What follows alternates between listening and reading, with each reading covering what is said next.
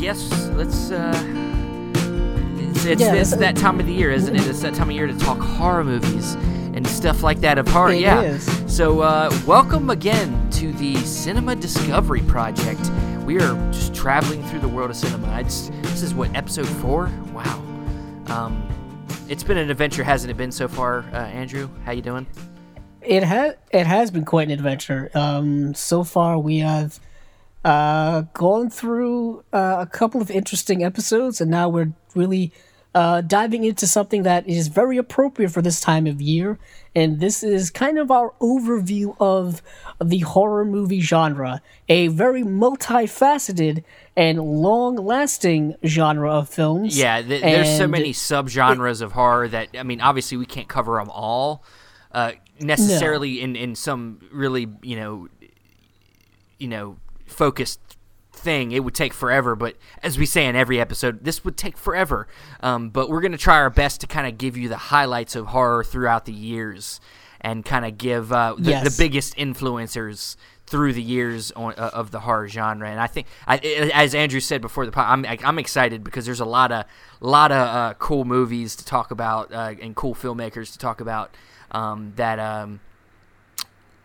are really some of my favorite filmmakers and some of my favorite films. So, yeah, we're going to. I think there's going to be some overlap here at the beginning, so please bear with us. Of our last episode, our most recent episode was about silent film era, which was the very beginning of cinema history. Yeah. And what is interesting is that horror's been around since the beginning. It's been around for a very long time. And it's very interesting that I actually wasn't aware that was the case. I thought it was not a new genre, but, it's more of a niche genre. It's not a hugely popular genre, at least overall. I would say it is popular, but it fluctuates in popularity, as all the genres do.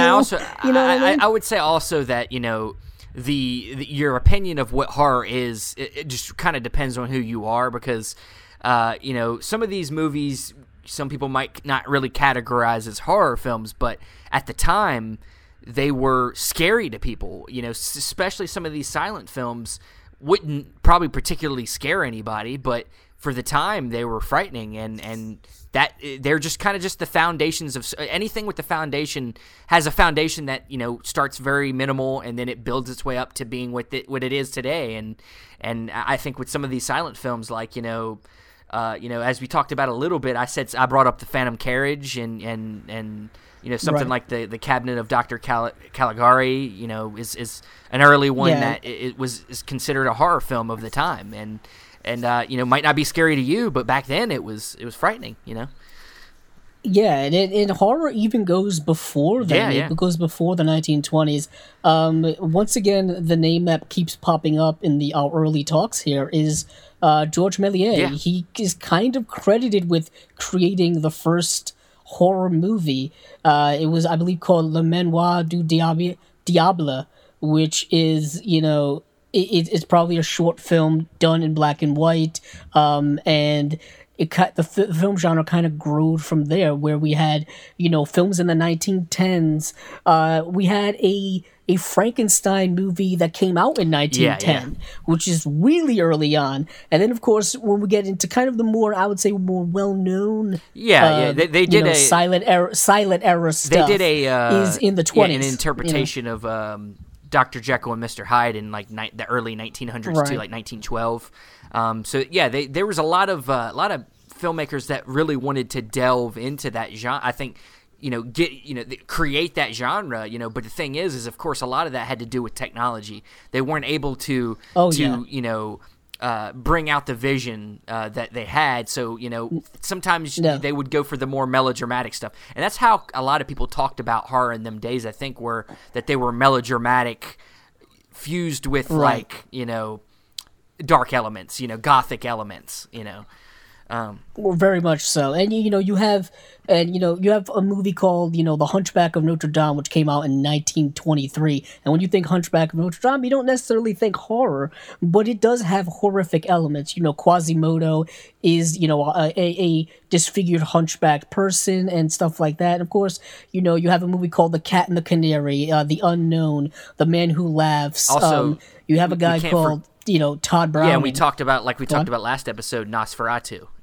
That was one of the big ones. Oh yeah, Nosferatu. 1922, I think, is when that came out. So it's horror was definitely in its early stages, but a lot of the big influencers popping out of this era, like the Phantom of the Opera, which you had with Lon Chaney. Is that who was? Yeah. It was Lon Chaney. It's that famous picture you always see of the Phantom, just that the sunken eyes and almost skullish looking face with the big teeth. That's just synonymous with Phantom of the Opera, and there have been so many versions of Phantom of the Opera over the years. And moving past the 1920s is when we get into a lot of the foundation, I would say, for modern horror. The 1930s and 1940s are probably when the horror genre became mainstream to a certain extent. And I'm specifically talking about the Universal Monster movies, the Universal Monster pictures, and this is where we get the heavy hitters. Yeah, oh yeah. The ones that everybody knows, the icons. Kind of starts with Dracula in 1931. Yeah. Yeah, we have Dracula, Frankenstein, the Invisible Man, the Wolfman, the Mummy. These are the most iconic of them all. Then a little later on, I believe in the 50s, you would get Creature from the Black Lagoon. Yeah. And the thing with Creature from the Black Lagoon is that it was originally shown in 3D because in the 1950s they decided to bring in 3D and they were like, you know what, that's a cool gimmick to put in a monster movie. Why not? It'll get us some extra money. And at the time, those movies at the time were kind of the start of franchise movies. Franchise building. All of those iconic characters had sequels, had film franchises, and some of the sequels weren't really connected to the previous movies, but they all had the same character. Yeah, I mean, they had something to do. Famously, a lot of people consider Bride of Frankenstein to be better than Frankenstein. Now, I think Frankenstein's underrated, but Bride of Frankenstein's pretty awesome. And during that time, you had a couple different directors that were kind of the go-tos. You had like Todd Browning, who did Dracula, who did not a Universal Monster movie, but really kind of a cult classic. Freaks was a big one. Yes. That was he did that over at MGM, and it was so controversial at the time that MGM disowned it. They cut it down to 60 minutes long, and it was it cut 30 minutes out of the movie. And it's a controversial movie, but it is a very frightening movie. I really like it. But you also had John Wales, who did Frankenstein, Invisible Man. He also did another kind of a great horror movie called The Old Dark House, I think that's got a release on, I want to say Kino or one. It's got a good release out there of either on Kino or on one of the British labels. But just checking up on that now. Yes, it does, and it's James Whale. I'm sorry, not John Whale. James Whale. Just so all the people at home don't yell at us kill me that we got the name wrong. Yeah, and the thing with James Whale is that he was a homosexual filmmaker, so he was able to kind of put a lot of those hidden homosexual undertones within his movies. And what is interesting at the time is that a lot of these movies came out right before the Hays Code was introduced, which would be the production code at the time. So they were able to, utilize a lot more, darker themes to put in those movies. Another person who I think is a big one, who was part of another studio, is Val Lewton. Val Lewton worked for RKO during the 40s. Basically, what happened is, because the Universal Pictures was having so much success with their monster movies, other studios wanted to pick up and do their own. They wanted to cash in, and that's when they got Val Lewton, who was more of a producer / director than he was just a straight director. But he produced films like Cat People, and I Walked with a Zombie, The Leopard Man, The Curse of the Cat People, which is the sequel to The Cat People, and then The Body Snatcher, Isle of the Dead. These movies have very horror titles. But what is interesting about Val Lewton is he was very restricted as to what he could do with his movies, where I believe RKO, they gave him the movies that he made had to be about what the title suggested. Yeah. You know what I mean? Like, these movies had to have this title. They wanted it. So he would just make movies that he wanted to make and have them, loosely connected to whatever the title was. Yeah. You know what I mean? So to kind of be able to make his own thing, which is really, sly and kind of, inventive from his perspective. But he made some pretty cool films. Definitely check them out. He passed away, unfortunately, in 1951, really right after he had broke away from RKO, and I think he was going to go work for Columbia Pictures, and he passed away at really young age, in his 40s. Yeah. He didn't get to do more movies. He only has a handful of them, basically. And we, of course, we can't, not only were there these Universal monster movies, but there also kind of was these, leaps in technology, stuff like, that we have to talk about. And this is technically a monster movie, but, of course, King Kong comes out, and that's, 1931, and that's of course, maybe not what you would consider completely a horror film, but it is. I mean, it's a big monster, destroying a city. I mean, that's a horror movie. I mean, and it obviously had all that leaps in technology using the stop motion and stuff like that, and that's definitely that was a big leap forward, especially for what comes in the next decade or so with other films. But we'll get there. Yeah, it would be a kind of a precursor to the kaiju films or the big monster movies that would come in the kind of nuclear age of horror and sci-fi, which would be the 50s and 60s. When we get into the apocalyptic age of movies about the apocalypse, the end of the world. But before we get into those, I do want to mention in the 1950s, across the pond, across the ocean, in England, we had the film company called Hammer. Yes, definitely. And this is when the Hammer horror films really showed up, was in the 50s, 60s, and 70s.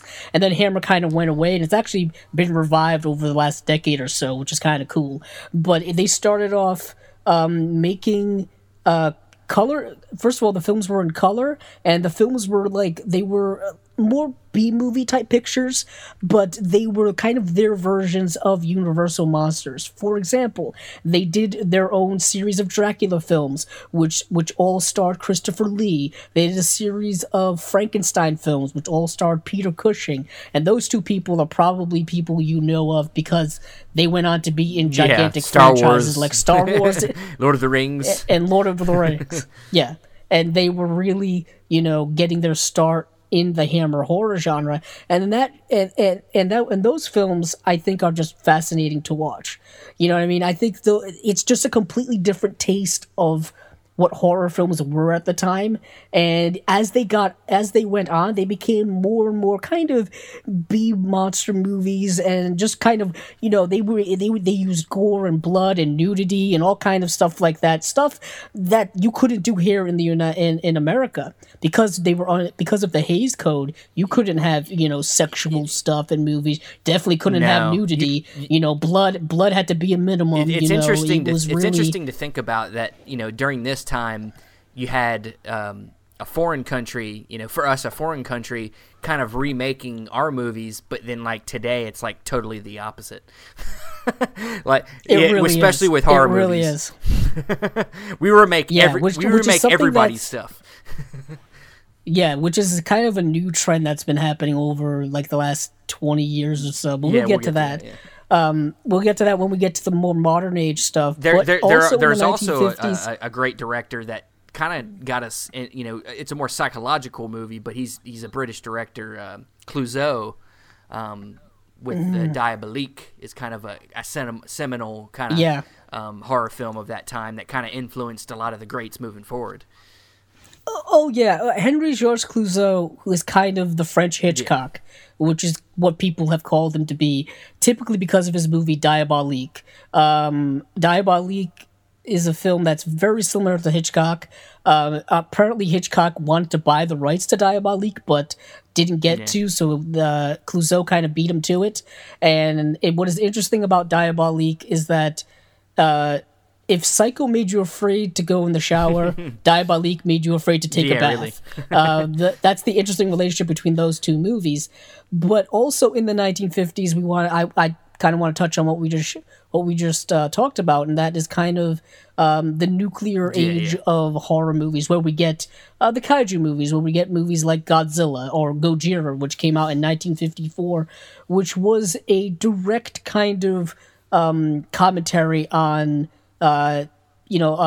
nuclear weapons, but atomic weapons, talking about basically the effects of the dropping of the atomic bombs on Hiroshima and Nagasaki in World War II have their kind of, their what's the word I'm looking for, Steven? Mutative effects. They also have their lasting effects. And not only that, but also, during this era, it wasn't just about like the nuclear, but it was also about kind of being, you had movies like the Invasion of the Body Snatchers, things like that, where it's about, kind of being taken over by a foreign thing. That was kind of something that kind of came along with that too, I think. Oh yeah. Yeah, because of the whole the Cold War was going on at the time. Russia and the United States were at war with each other, a battle of wills, where each of them were stockpiling weapons, and each of them were fearful of the other country.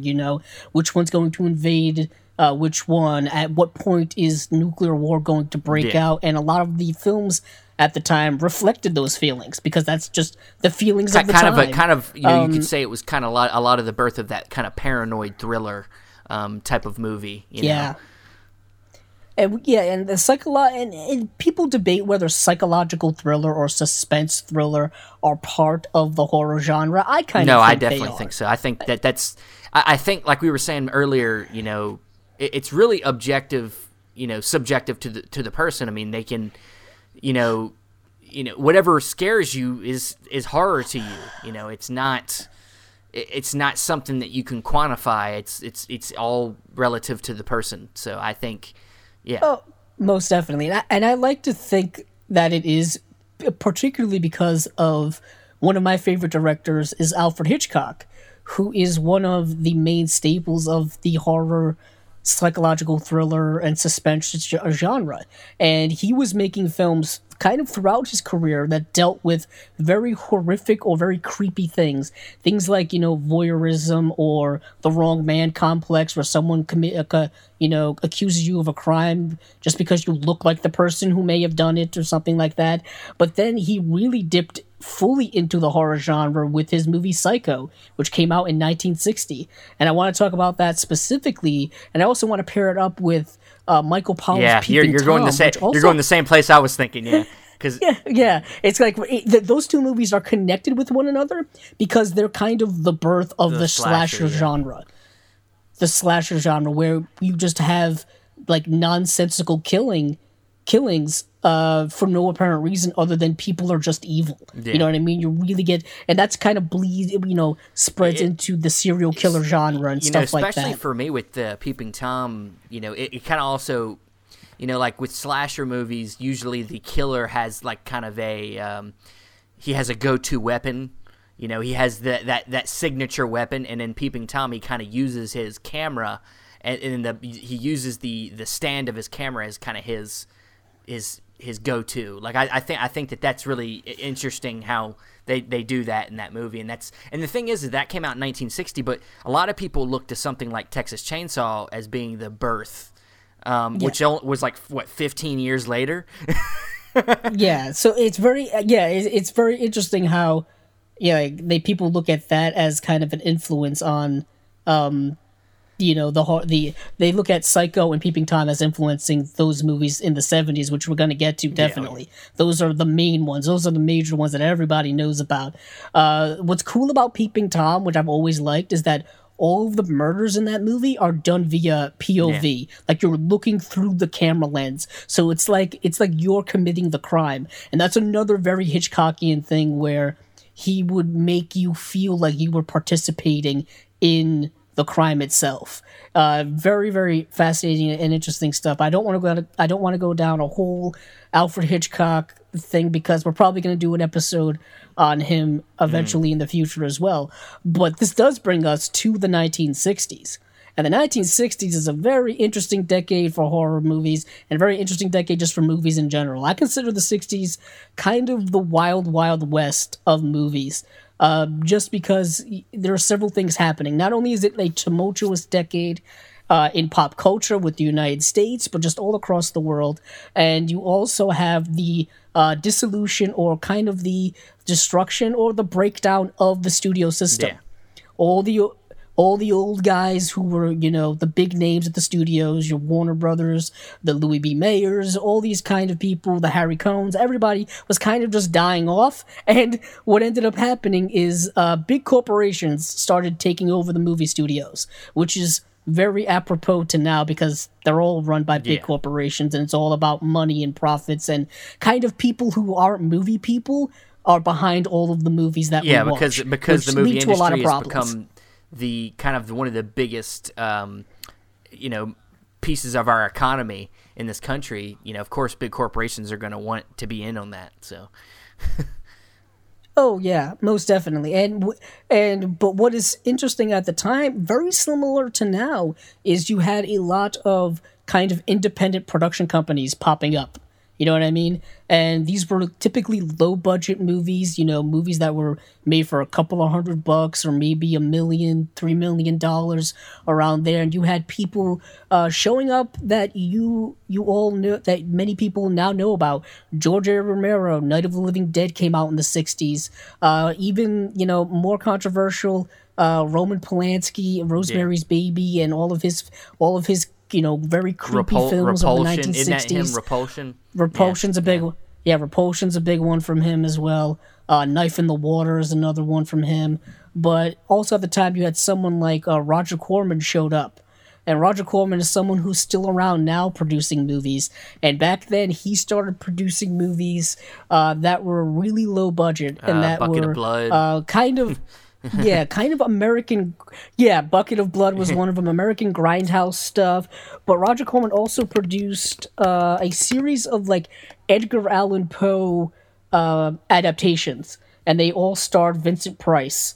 And House of Usher and Mask of the Red Death and The Pit and the Pendulum and stuff like that. But what's interesting about Roger Corman is that he worked in and out of the big studios. He basically went where people would give him money, and this was kind of the early days of independent cinema like we know it now. And some of the people that came around in the 1960s are going to be names that people are well aware of.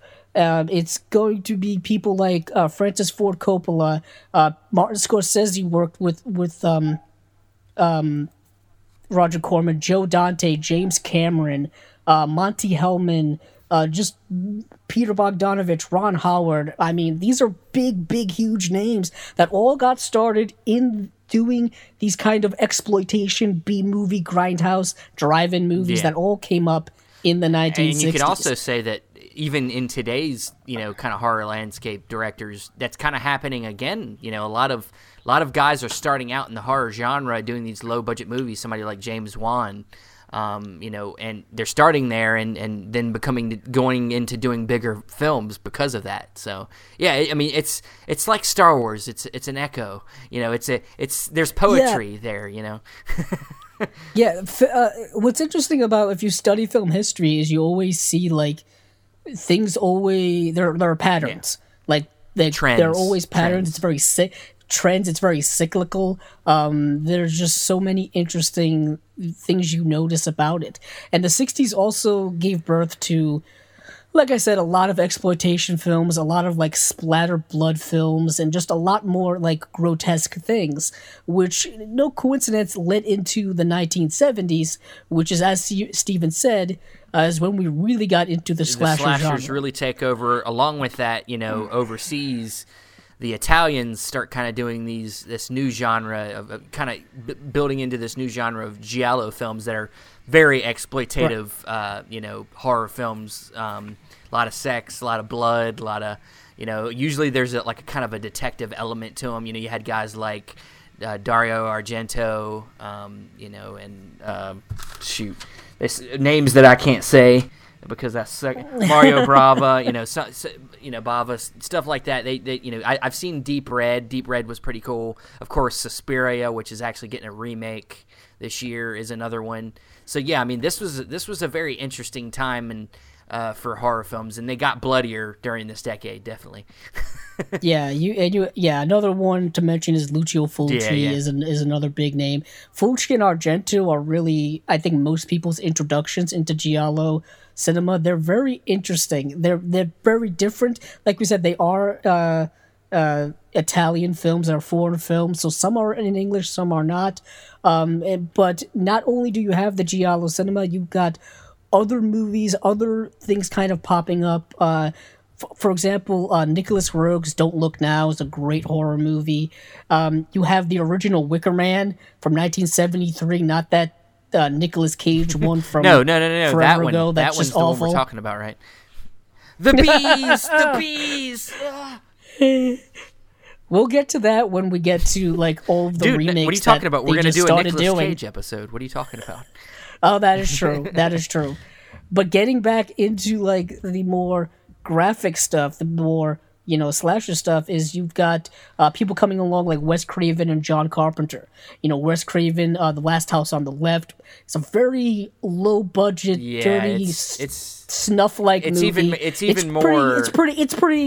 It's even more disturbing today. I watched it not that long ago, and it looks like it's shot on a camcorder in someone's house, and outside it's really dirty. And then he would go on to do The Hills Have Eyes. And then you've got people like Tobe Hooper's The Texas Chainsaw Massacre, which changed a lot of things. That movie is based on Ed Gein. That movie is, talk about dirty. That movie was shot on 16 millimeter to look even grainier than you could possibly imagine.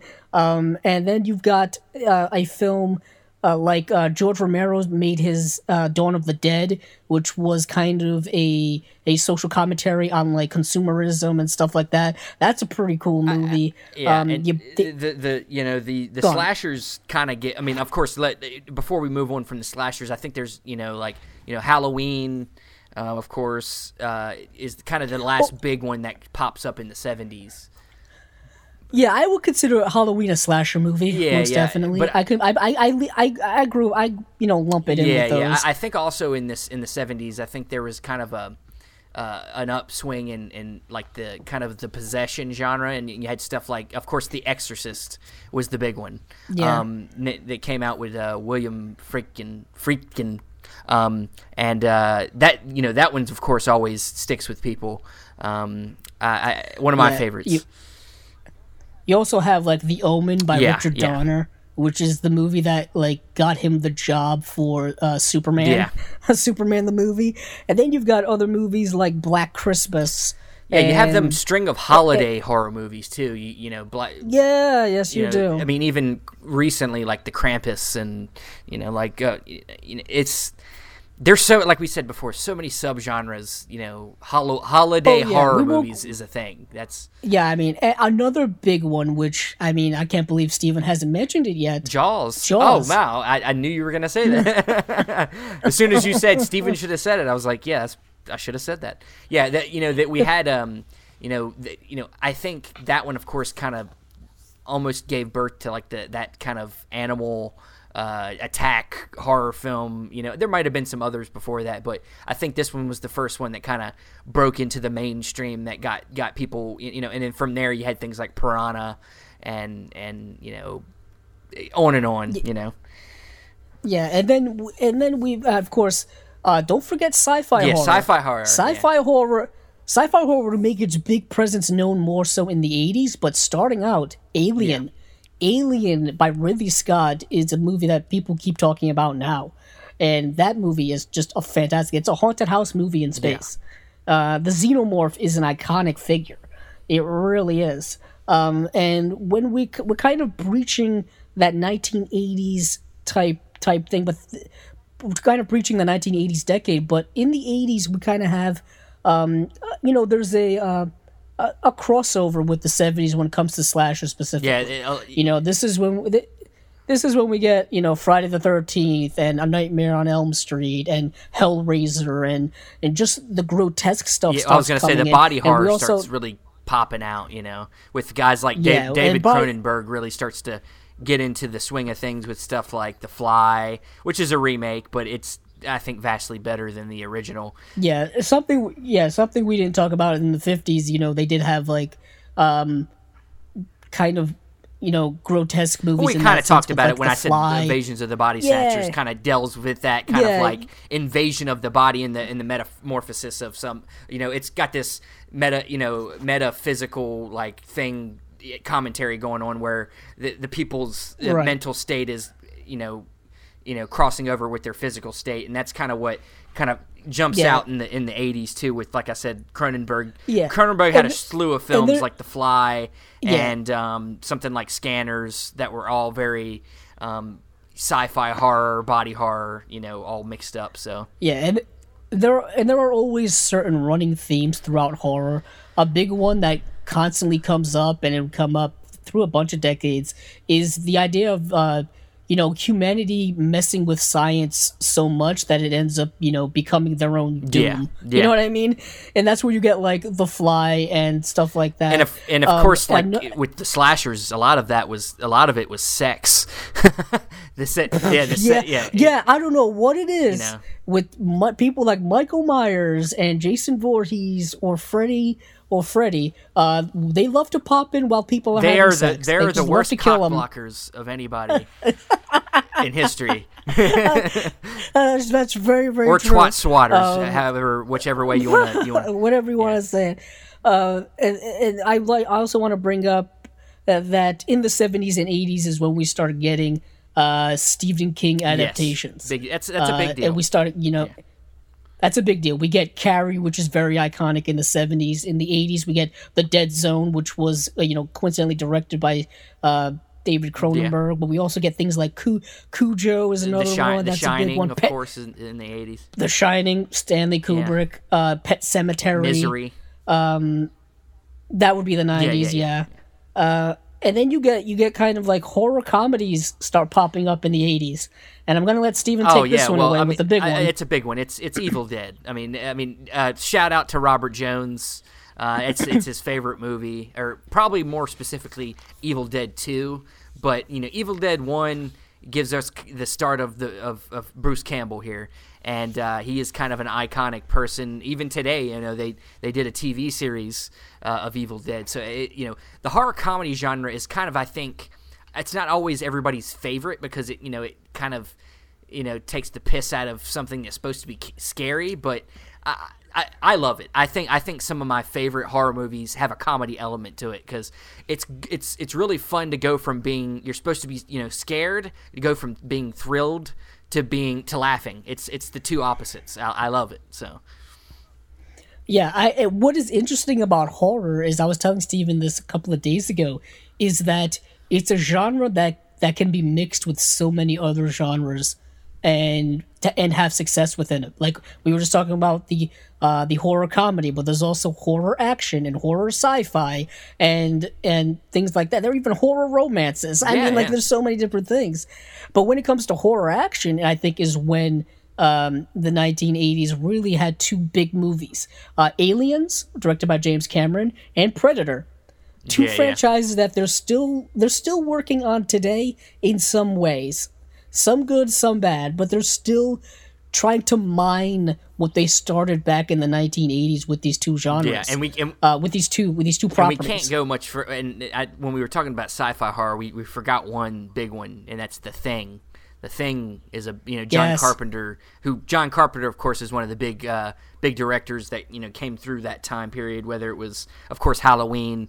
You got The Thing, you got They Live, which is another interesting kind of sci-fi, sort of a comedy, horror movie, Well, it does have Yeah, it does have a horror element to it. I will say that.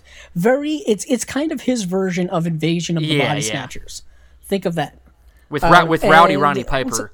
Yeah, with Rowdy Piper and Keith David, they have a great fight and with a bunch of trash cans. It's great. And he runs out of bubble gum, so yeah, it's like it's got one of the most iconic lines. I came here to do two things: kick ass and chew bubble gum.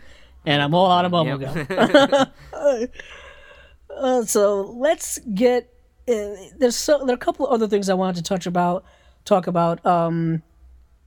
You've got movies like Reanimator, Night of the Creeps, kind of more lower, more B horror movies. And this is in the decade of the 1980s. You get a lot of weird, like B, like almost trashy type horror movies. Schlocky, and this is where you get schlocky, like things like Sleepaway Camp or like stuff like that. But this is when you get a company that shows up in Troma, who has made a career in making B and C level low budget. Another shout out to Robert. Horror another films. Shout out to Robert Jones.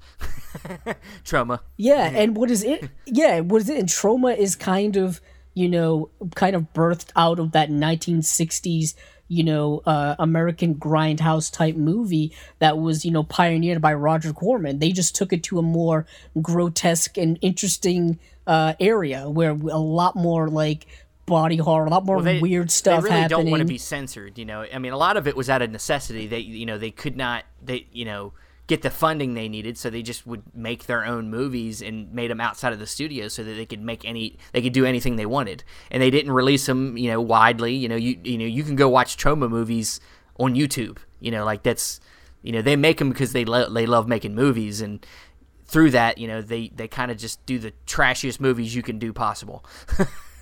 Yeah, I do want to mention George A. Romero was back again doing Day of the Dead, which is quite possibly everybody's, maybe somebody's favorite of the Living Dead series. We also had a movie called The Return of the Living Dead, which was inspired by George A. Romero's zombie films, which is a great fun 80s horror movie, a little weird. And then we get films like Child's Play, which yet again a part of that horror comedy genre, which they made plenty of sequels to. They're still working on another Child's Play movie now. They got like two different versions going right now. I don't even know what they're thinking, but because I think they had a loyal fan base going, but now they're like remaking it, and then they're like we're gonna do this whole other version, yay! I don't think they're making fans happy right now. So no, I don't think they are either. And what is interesting is we talk about those types of genre, those types of franchises that started in the 1980s. They would carry over into the 1990s too. Yeah. Halloween specifically carried all the way over to the early 2000s from its original film before they decided to reboot it. We'll get into horror reboots later. That's all the craze now as well.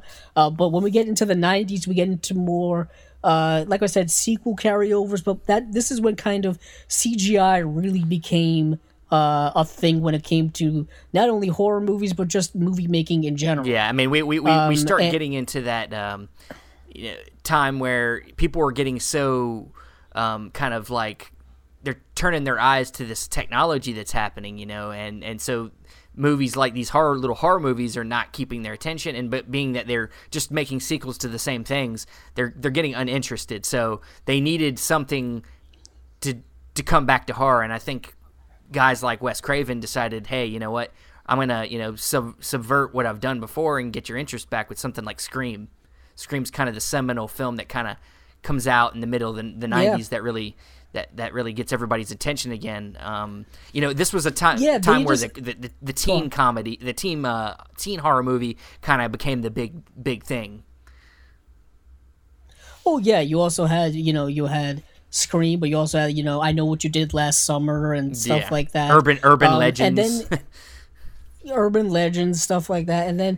But you also had a very interesting kind of string of, I guess you could say, prestige horror films. I don't know. When you had Silence of the Lambs won, a bunch of Oscars. You had Kathy Bates winning a Best Actress Oscar for Misery, which was a Stephen King adaptation directed by Rob Reiner, who really didn't do horror films. He did everything. You had stuff like that. Yeah, he did everything. Which we forgot Stand By Me, which is Stephen King too. Yeah, I mean he does a little bit of everything, man. Very true. And then you have like movie like An Interview with a Vampire, which was kind of more, like a period piece type vampire movie that was very, theatrical. I mean that in like based in theater, and it's very interesting how you also, like Steven mentioned, had the subversion of the genre itself, where people were literally making fun of it because a lot of the same tropes kept happening over and over again that people just started making fun of. Yeah, I mean, even... You know what I mean? And it's the guys, like I said, Wes Craven, it's the guys that kind of helped invent the genre of that time. I mean, it even with something like New Nightmare, which is like the sixth movie in the Freddy franchise, sixth or seventh, something like that. Yeah. There was Scream 2, Scream 3 were all in the 90s. Then we got Scream 4 much later on. But then we also had sci-fi horror was still around. A movie that I kind of credited as the first horror movie I ever saw as a kid was Event Horizon by Paul W.S. Anderson. Fantastic filmmaker. Fantastic filmmaker. I would say back in the 90s, he was doing his thing. He still does his thing today. It's talk about someone who does the same thing over and over again. But that was one of the first movies I saw, and that movie kind of traumatized me when I was like 10, 11 years old. But you also had movies like The Faculty, which was another, readaptation of The Invasion of the Body Snatchers. Underrated. That's also the guy that wrote Scream, Kevin Williamson. Yes, it was. And you had movies like Cube, which was another kind of underrated horror movie, in my opinion. Stir of Echoes with Kevin Bacon, Stigmata. You had Existence. Cronenberg's back again. Cronenberg's back again. Then you had the monster horror movies like Tremors. Tremors is pretty cool. Then you had like Lake Placid. And, the big alligator crocodile. Remember Anaconda? That's another one. Anaconda. Oh my goodness! You had Jennifer Lopez, Ice Cube, John Cube Voight was in that. John Voight was in there fighting giant snake. The best part of that movie is when he gets spit out by the anaconda and then he winks. That's the best part. Yeah, and it's like he's still alive. And then you had what else? Of course, you had a resurgence when it came to really low budget indie horror in the Blair Witch Project, which came out in 1999, which kind of set everybody ablaze. Like everybody lost their mind over this I remember movie. when that came out, man, and I was like, I was only like 10, and I had to check it out. I was like, is it real? I mean, apparently this really happened. I need to know. And of course it set like you said, set the world afire with the found footage genre. I mean, it's kind of something that kind of birthed that in a way. I mean, there might have been some others before, but this is kind of the one that everybody goes back to as the Blair Witch Project. I'm not a super fan of it. I think it's a little overrated. I just think that it was so new that people they latched onto it. And what is interesting, you mentioned the found footage genre, is that I feel that that's a genre that played itself out, and that happens a lot in the horror genre, where certain tropes, certain gimmicks, certain movie subgenres kind of just play themselves out because they just keep doing the same things over and over again. It gets very predictable, it gets very boring, and so that's why you have to have a lot of new and interesting things. And that's kind of when you go overseas is where you get a lot of interesting movies. And when you go overseas is when you get a lot of the foreign horror films. Films like Takashi Miike's Audition, which is very graphic and very interesting. Half of the movie is like a Douglas Sirk romantic melodrama. The other half is super disturbing horror. Yeah. It's really interesting. And you've got, other films like Ju-on, The Grudge, which came out in the early 2000s as well. And while we're talking about the early 2000s, we might as well jump in because there's a bunch to talk about. To me, I kind of brought him up earlier. To me, one of the big, you had the birth of one of the big horror filmmakers of today, and that's James Wan. He had Saw come out in the early 2000s, and that to me is still one of my favorite horror films. I mean, just that's a franchise that went on to do 6 or 7 movies, and I lost Yeah, I count. know. There's so many of them, and James Wan only did the first one, which is really to me the only real good one. And it kind of gets us into this new kind of age of gore horror, this torture horror that gets really big in the 2000s. For America, at least, Yeah. you could say it. I wouldn't say it's necessarily a new genre. We talked about the bloody horror of the 70s, but the way that they do it in the 2000s is a lot more like they like it. Like the filmmakers like to hurt the people. It's very almost It's like fetish. It's like they're it. fetishizing it. I was gonna say like almost like a sadomasochism about some of it. A lot of course, with modern technology and the lacks in certain things you can put into movies. When you have the R-rated rating as well as NC-17, you can push the boundaries pretty much. And in the 2000s, when we get like notable films like Final Destination, they did a bunch of those movies where this idea that eventually death's gonna come for you no matter what. It's your time. It's your time. Death is the slasher of this movie.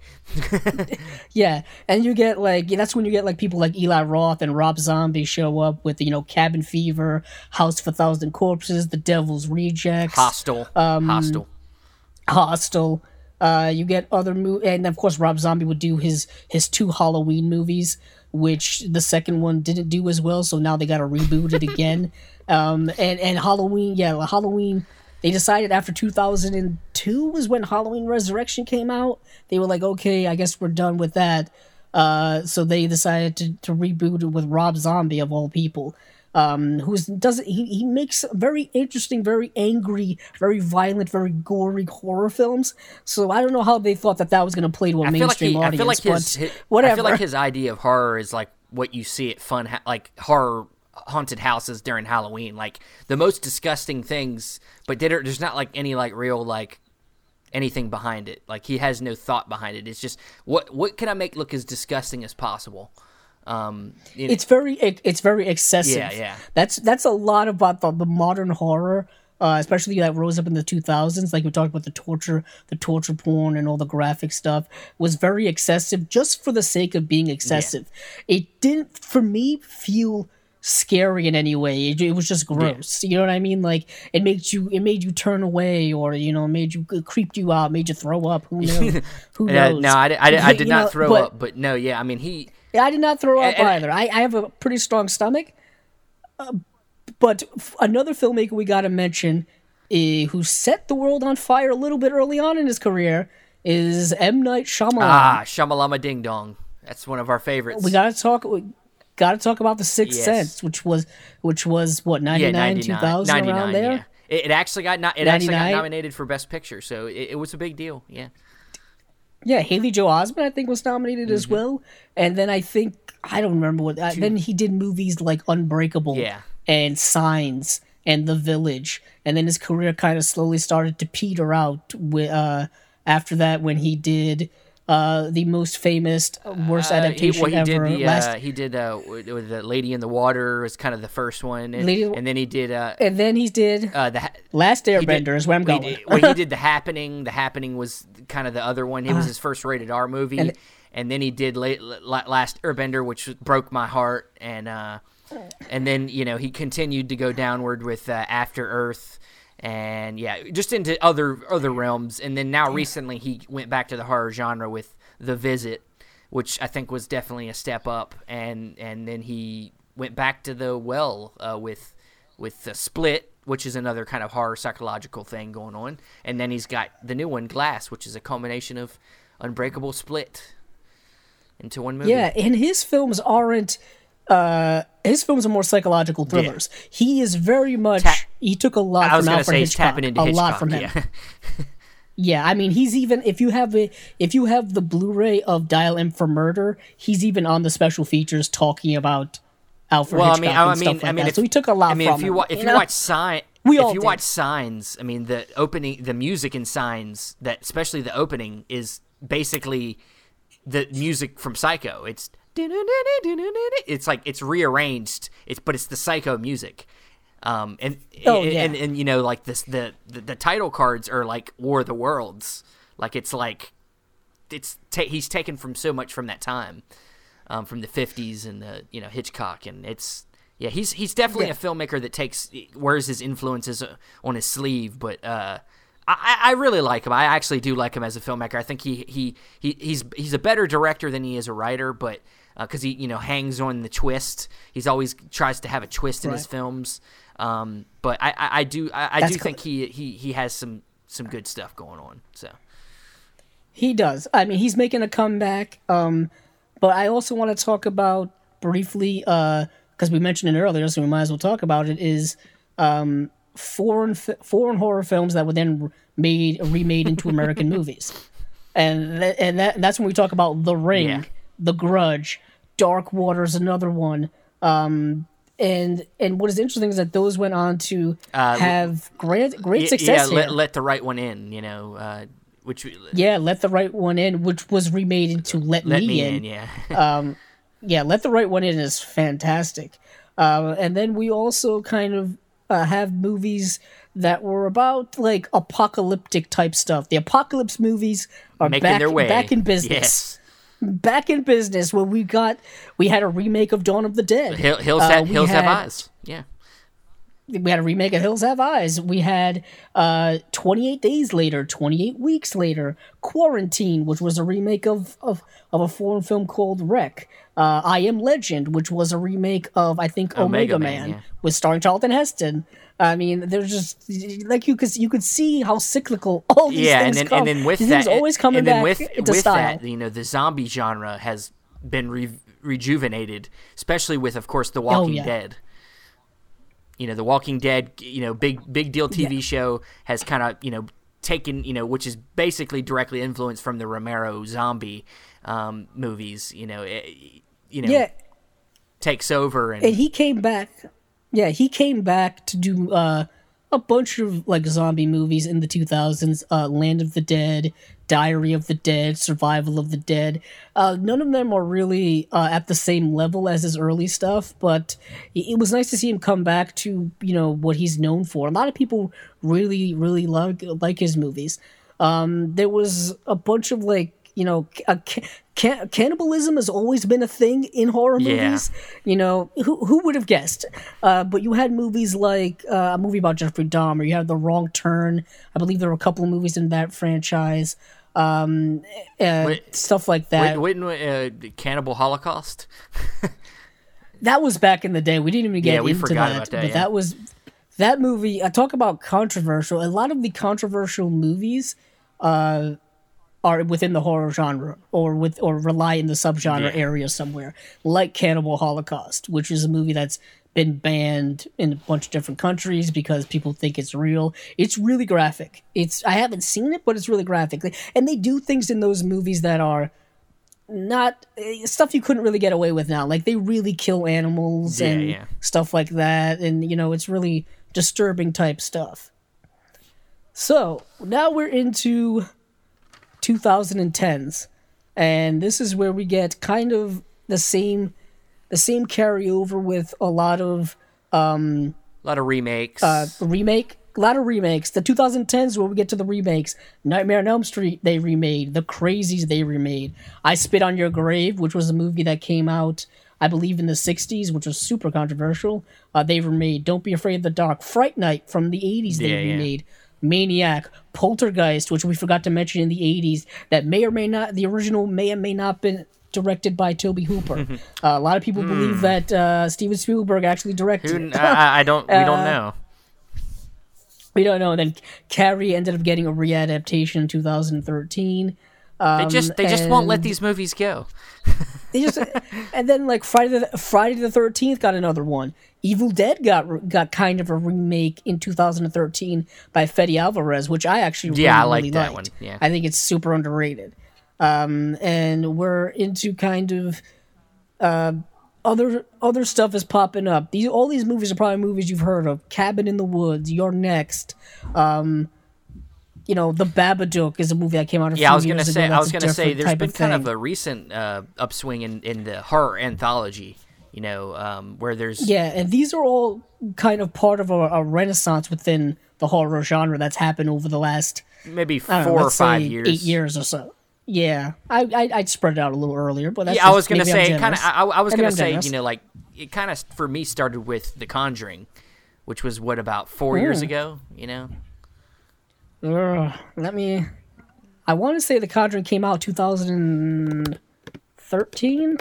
That's just yes, 2013. So that's 5 years I am ago. that 5 good. years ago. Yeah. So like Yeah. when the Conjuring came out, I think it really was an announcement of I mean, of course, like I said, James Wan had done Saw, but that was in early 2000s, and then when he finally got back around, he'd done a slew of other horror films like Dead Silence and I think Insidious, and people like that movie, but when he did The Conjuring, I think it really it got into the mainstream. I think people were really and it was of course a throwback to them possession movies of the 70s, and I think with that one from there, I think there was kind of a resurgence, a slow one, but I think from there it really started. There started to be some new filmmakers that came in, whether it be the Fede Alvarez, or we had the movie that just came out 2 years ago, Don't Breathe, was a big deal. Which was that Fede? That's Fede Alvarez. That is also Fede Alvarez, so but you also had like Lights Out, which is David F. Sandberg, who's now working on the new Aquaman movie that's coming out. You had other films throughout. I kind of want to just shove this in right here, please don't mind. Where you had other films throughout the horror genre that were more artistic, more more art house types. Surrealism films, the films like from people like Louis Buñuel is a bit in that area, but definitely people like David Lynch.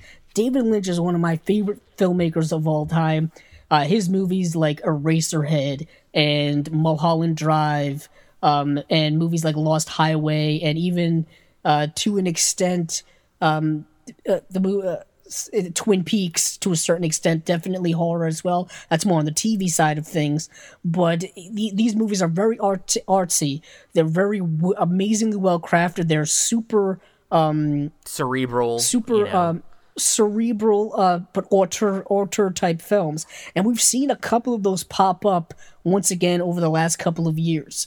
Specifically, films like The Witch by Robert Eggers is one that is very much in that category.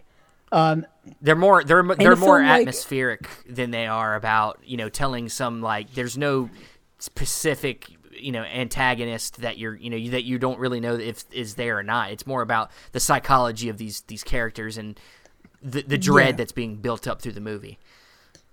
And you get a film like Darren Aronofsky's Black Swan is very a horror type film. You get Under the Skin, which was just an incredible movie by Jonathan Glazer from a few years ago. It Comes at Night. Comes at Night came out. It Comes at Night. That even movies like Hereditary, just came out. Yeah, Hereditary, Mother, another Aronofsky film. Even something like The Neon Demon by Nicholas Winding Refn is horror. It's crazy. His movies, for me, similar to David Lynch, don't really have a set genre because they're so unique and so interesting that you just have to experience them for yourself. Yeah, and you could also put some of what I'm trying to think of the director's name. The guy that did Green Room and Blue Ruin, like Saulnier. Jeremy Saulnier. Yeah, Green Room is another film that's maybe not entirely horror, but you can call it horror. Because I think it fits the scenario of this band that goes to play this gig that then gets stuck inside this bar full of neo-Nazis. I mean, it's that's horrific. Yeah, it is. It is a thriller. And this director Definitely. obviously likes gore, and his movies are very violent and very bloody. So that's also an element of horror films that we cherish. Yeah. And what is interesting is I don't mean to get off of that kind of track here, but you also see certain trends kind of dissipate or don't become as popular anymore. Like we were talking about the found footage genre really, started in the 1999 with Blair Witch, and then made its way, but right now it's not a very popular genre. Yeah, I mean, anymore. it kind of, it's something that's kind of died off. It phased off. out with Paranormal Activity. I mean, Paranormal Activity came out and was a big deal, and then they did like way too many sequels, and then now nobody cares. Yeah, essentially that's what happened. It should have stopped probably after the first one. Yeah, it kind of peaked. Yeah, kind of peaked in 2007, then kind of just petered out now. But all of the genres that we've talked about, the slasher genre, the sci-fi horror, the action horror, all these types of different horror genres are still alive and well today. They're still going. They're still making giant monster movies like Godzilla. They came out with so many Godzilla movies from 1954 up until now that I can't keep count of all of them. They made Japanese ones. The United States, America tried to make their own Godzilla movies with Godzilla 98. Don't break. That's not a Godzilla movie. It's so bad. It's not a Godzilla movie, but now they're doing Godzilla movies again. They're making a whole Godzilla connected world with King Kong and stuff. Pretty awesome. I mean, like all of these stuff just never dies. It just stays here forever because I think there's a thing about horror movies, and it kind of delves into maybe talking about what horror means to us. I think there's the universal thing of the cathartic feeling you get when you're scared, or which, if we're being honest with ourselves, do we really ever get scared in movies? No, but because I can't put myself in that in a fake reality and actually feel scared. Now there are times where I do get tense and like get on the edge of my seat, but do I really feel real fear? No. But for a lot of people, they do. They get really into something like that. They see the images and it scares them, and that's something I think people like. It's like going on a roller coaster. You liked that feeling of like your butterflies in your stomach, or it really is something that people love. I mean, these movies are being made for nothing, and they make hundreds of millions of dollars, and it's for a reason, because people like to be scared, or they like to be scared and then suddenly look over at their friend and laugh about being scared. Like it's one of the genres that's usually the most underestimated when it comes to like quality, but it's, like I said before, subjective. Horror is one of them genres where even if it's bad, doesn't mean it isn't good. Right. It's very interesting you mentioned that, because it's very much in line with what Alfred Hitchcock said in an interview in the early 1970s. I can't remember what show it was, but he basically mentioned, like, I'm just paraphrasing it because I can't remember it exactly, but like, he told the interviewer that, people like to go to the movies because, how many times you ever heard that someone likes to have a good cry, right? And then he would say, like, people like to go to my movies because they want to have a good scream. Basically, that's what it is. It's the thrill of the horror genre that is kept it alive over all these decades and all these years. And has the quality fluctuated up and down? Of course. And that's happened pretty much throughout any main genre of film. There are good movies within it, there are bad movies within it, but yet again, like Steven said, it's very subjective based off of your personal preference. And granted, of course, certain movies are just not really well made or whatever, but those are all analytical, critical stuff that is a whole different discussion. It really all depends on who you are as a viewer. Yes. Yeah, and it's it's a genre that I continue to fight with. Like it's one of them ones where I do have a hard time wanting to check out all the new stuff, because even with studios like Blumhouse, who I think have been very successful in the horror genre most recently, but they're not always the best movies. They put out something for a couple $1 million and it makes a lot of money, but the quality is missing for me personally.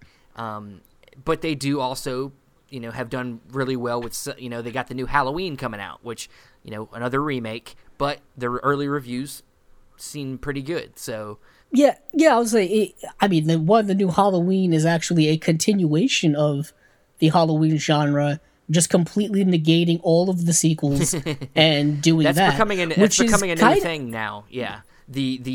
Yeah, that's becoming a new not thing. Not the reboot, but like the getting rid of the history, like kind of a refresh of like sequels. It's like a refresh. instead of a reboot. Yeah, it's not even a refresh. They're just like, okay, we're negating all the bad stuff, and we're starting from a place that was good that we want to start from. They're starting they're starting with the original, where it's the birth of the idea. Where it was at its best, and they're starting from where it was at its best and starting over again. And they're doing the same thing with the Terminator franchise, where they're basically going to just start their new movie that they're coming out with is going to negate 3, negate Salvation, negate that Genesis thing we got a few years ago, and just start off with Judgment Day, Terminator 2, Judgment Day, and Terminator in and of itself, I think, is kind of a horror movie. The first one's a slasher. The first one's a slasher. The first one definitely. Yeah. I mean, you have a futuristic robot that comes from the future and that wants to kill you. Yeah, I mean, like, it sounds pretty horrific. It's pretty awesome. I love that movie. That movie's awesome. But I think we've covered it pretty good, man. I mean, we've covered a lot, and it's something I kind of also want to mention is. And I just want to mention it just because we've got to cover it, is there are lighter horror type movies. Mm-hmm. And I'm specifically talking about Tim Burton. Yeah. Tim Burton, I think, introduced horror to a whole generation of people with movies like Beetlejuice, Edward Scissorhands, stuff like that is, even Sleepy Hollow. Yeah. Sleepy Hollow's another one. And these are kind of like lighter, more gothic type family horror. They're like family horror movies. They're, like you said, gothic is a subgenre of horror, like gothic family horror movies with Corpse Bride and Corpse Bride is another one, but also like fantasy horror. I think Guillermo del Toro. Yeah. I think about his movies, Pan's Labyrinth, Chronos. The other movie he did, The Devil's Backbone, is another one. Even Hellboy. Hellboy is kind of is an adaptation of a horror comic. Horror comics are getting a lot more adaptations now into movies or TV series. Preacher. And also I want to mention Guillermo del Toro's most recent movie is Shape of Water. Yeah. Shape of Water, which is a mesh of Creature from the Black Lagoon, which is a classic Universal monster, and a Douglas Sirk melodrama romance film. So you see the meshing of those genres coming together and winning Best Picture. Yeah, I mean, which is crazy to me. It's not the traditional, what I think a lot of people think about as horror, but it is. I mean, it's got a lot of the elements, and some of the moments of the film can be very scary, but it's not inherently. I would say they're not. They're more secondary horror movies than they are frontier horror films. You know what I mean? Right. Yeah. I mean, they're more, they have horror elements within them, but that's not their primary concern. Yeah. Like, The Shape of Water at its center is a romance movie, is a romantic drama between, a creature from the Black Lagoon and a mute woman. So it just happens to have horror elements within it. Yeah. Yeah, so I mean, horror is a genre, as we said, it's very vast, and I like to give them a chance if I can, man. I mean, I can't see everything, but I'm always interested, especially with these new run of horror films like The Witch, these more kind of, as we call art horror. I'm very interested in. A24 has been putting a lot of stuff out like that. And so anytime they put out something, I'm interested. But I think this is a good place to stop. I think we really delved into a lot of this, covered a lot of it. And, of course, down the road, we'll probably be covering some of these filmmakers and films in more focused episodes to really give you more information on them. But I think if you're somebody that kind of wants to know the ups and downs of horror, I think this episode kind of gives you that. It gives you a good little overview. But I think we're going to stop there. And with that, Andrew, where can we find you? You can find me on Twitter at Cabzilla06, as well as my YouTube channel, Cabzilla Productions. And you can find me, Facebook, Stephen Billings. You can also find me on Instagram, YouTube, Cinema Discovery Project. Please share this episode. Check out our past episodes, like and share them. Please, go to the iTunes, give us a rating. We need the rating's always good. I like to know what's going on, how you guys feel about the show. Leave some comments. If we're doing a good job, let us know, please. If we're doing a bad job, let us know. Be nice though. Don't yell at me.